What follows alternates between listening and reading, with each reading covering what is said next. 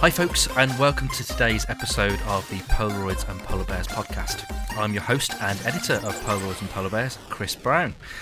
Today I'm joined all the way from Singapore by Christoffer Sevaldsen, the creator of Black Void, a dark fantasy tabletop RPG set in a distant past that is both familiar and utterly different.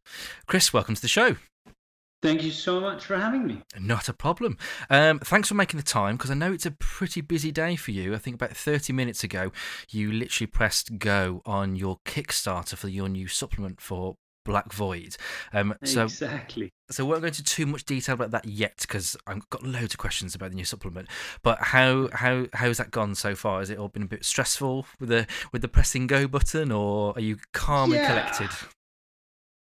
I mean, it is stressful. There's been a lot of preparation going into it, obviously. But having done it once before, I've learned sort of the ins and outs a little bit. So I think I was probably more stressed the first time I did it. But a lot going on for sure. So Black Void, I've had it sitting on my bookshelf for a while now, and it's one of those ones that I pick up quite regularly, actually, because I absolutely love the artwork of it as well. I think the artwork is fantastic, and obviously the story and everything behind it as well. I think it's very different to what's out there at the moment. So for anybody that's not heard about Black Void before, can you tell us what it's all about? Right.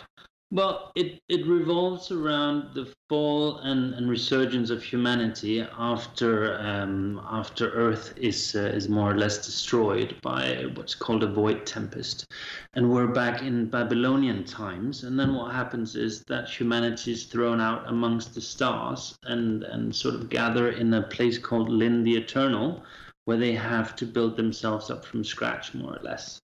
So it's dark fantasy, but probably unlike anything you've seen before, because it's sort of like sword, sandals, and sorcery, but with aliens thrown into the mix, I guess you could say. Nice.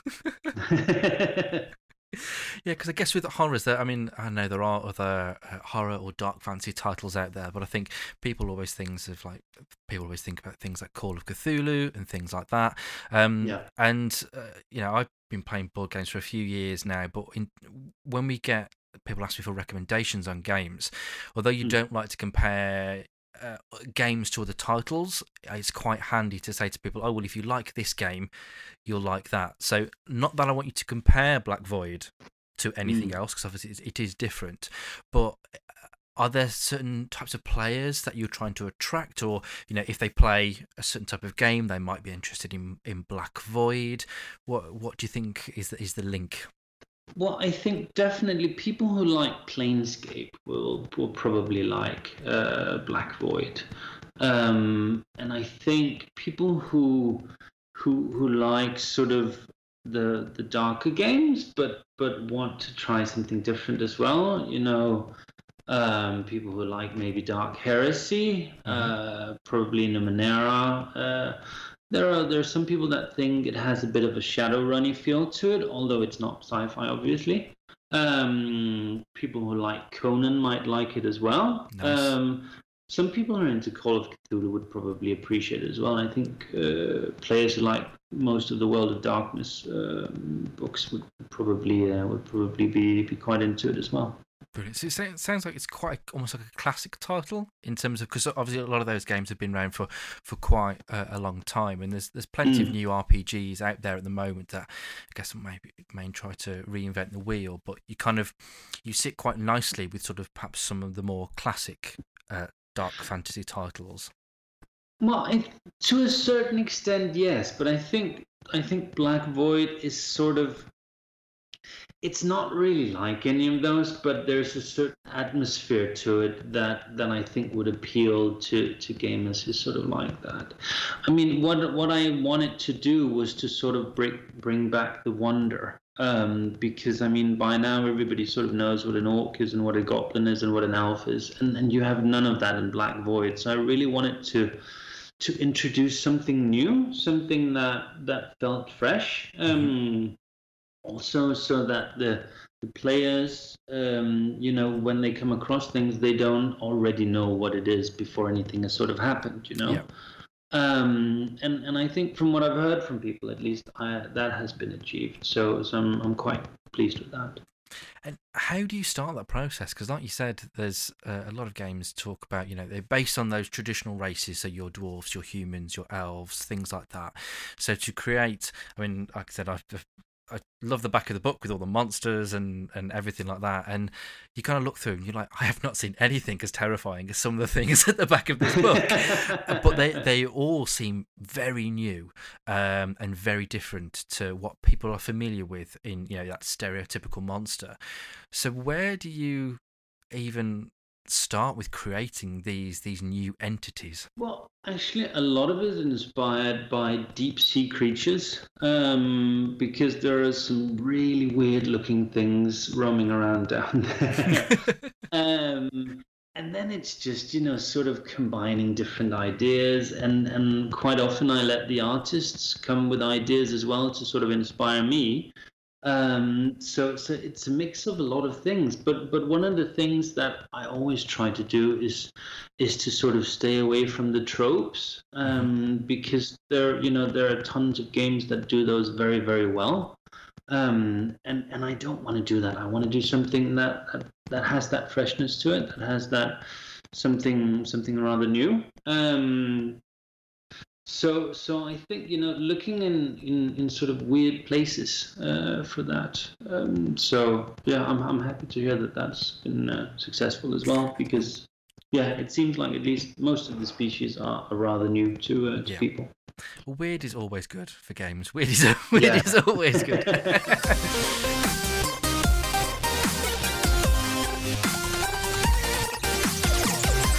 So the game itself, then, obviously the initial book is quite a substantial book in terms of the content that's in there, and obviously we haven't got all day to go through that.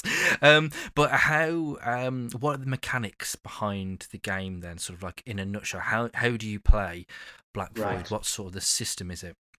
Well, the initial plan was to make it quite simple, and I think that has worked quite well. It's based on D12 rather than the D20, and the reason for that is that you have a bit more drama in it, because you have critical failure on natural rolls of 1s and exceptional success on a roll of 12, which obviously happens quite a lot more often than it does on the D20. And that really lends itself quite well, because I wanted to really sort of build that drama into the stories that you tell with this. But other than that, it's pretty basic. I mean, you roll a d12 and you add your modifiers, and then you do that. You take that against a set difficulty, and that's how actions are done. And pretty much everything is based on that simple mechanic, to make it quite simple. So once you sort of catch the gist of the basics, everything flows quite easily. There are some people that have said it's quite crunchy, because I like tables, and there are quite a few tables in the core book. But my experience, and everybody I've talked to, says that once you sort of, like I said, get the gist of it, it isn't all that crunchy anyway. It just looks like it when you sort of flip through the book. In terms of, I guess, character creation, then, Yes. Can you talk to us about that? What's the process? What can you do? What can't you do? How do you go about creating your character for Black Void? Right. Well, that's quite simple. You can do pretty much anything you like. It's a point buy system, so there's no classes, there's no alignment, there's none of all that.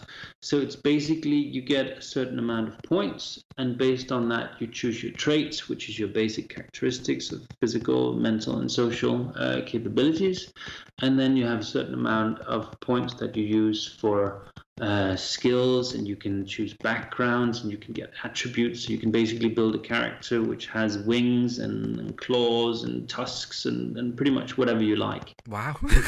that's a very different way to create it, isn't it? Which is great, because it kind of really opens it up, because, as I said, like some titles can be quite restrictive with how you create your characters, both from the races and everything else. So it's kind of nice to see something a little bit more open from that.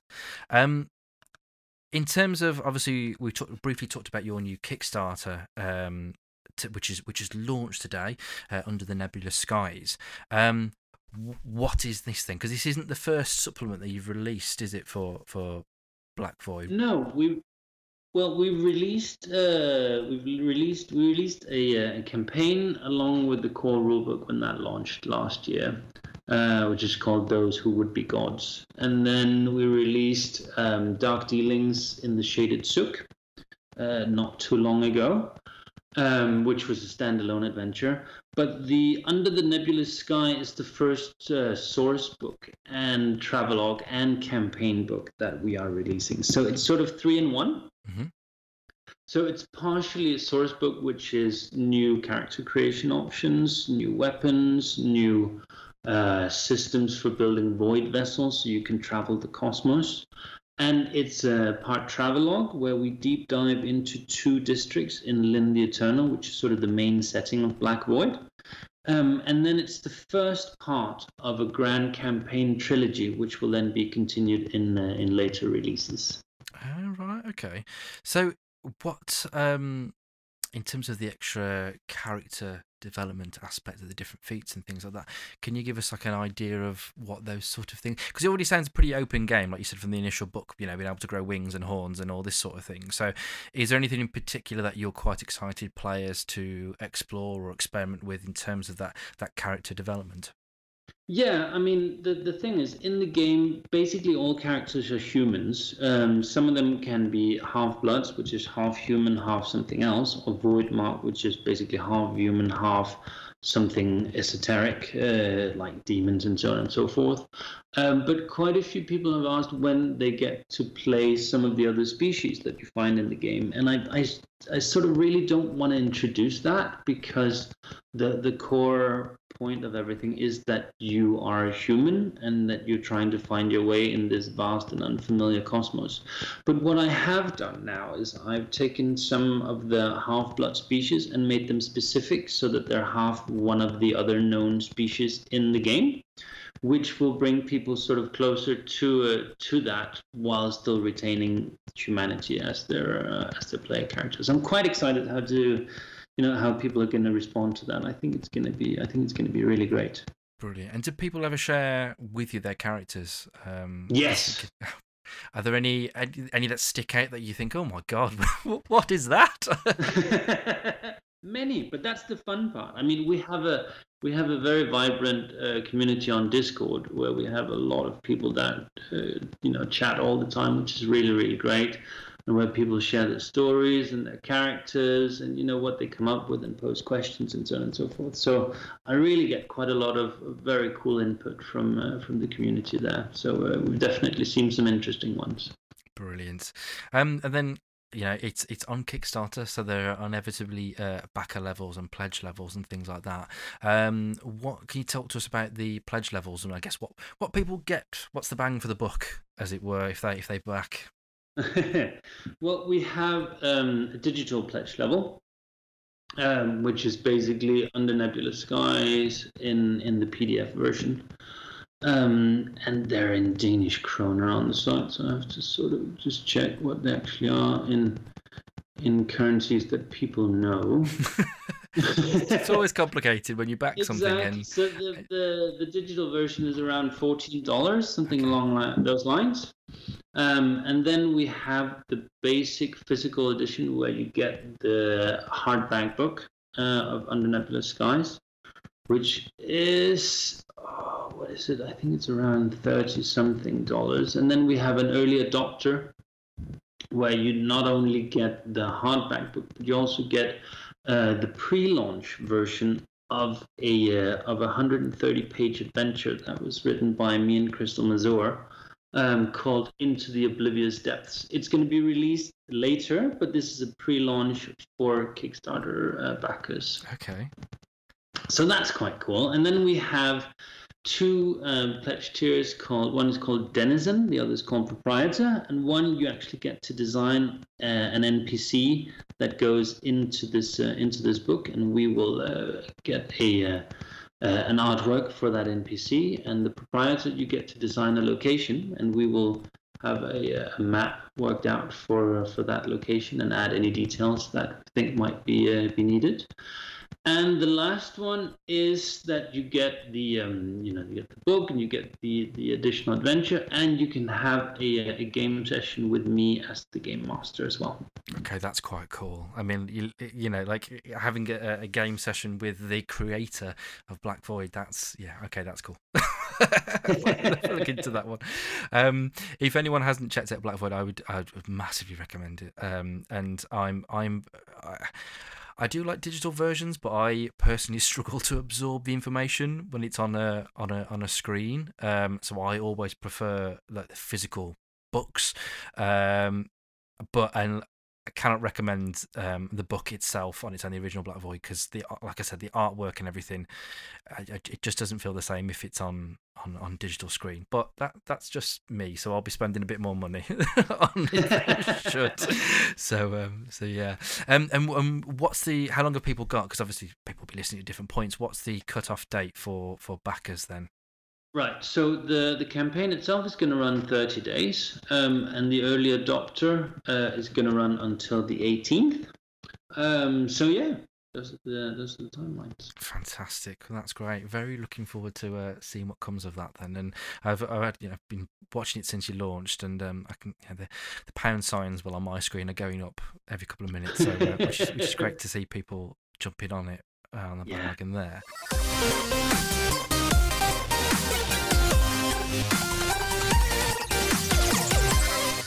Moving away from Black Void then, I guess if it's all right, we'll talk to you about, I guess, your own journey into developing the series, or now series, and how you got into creating it.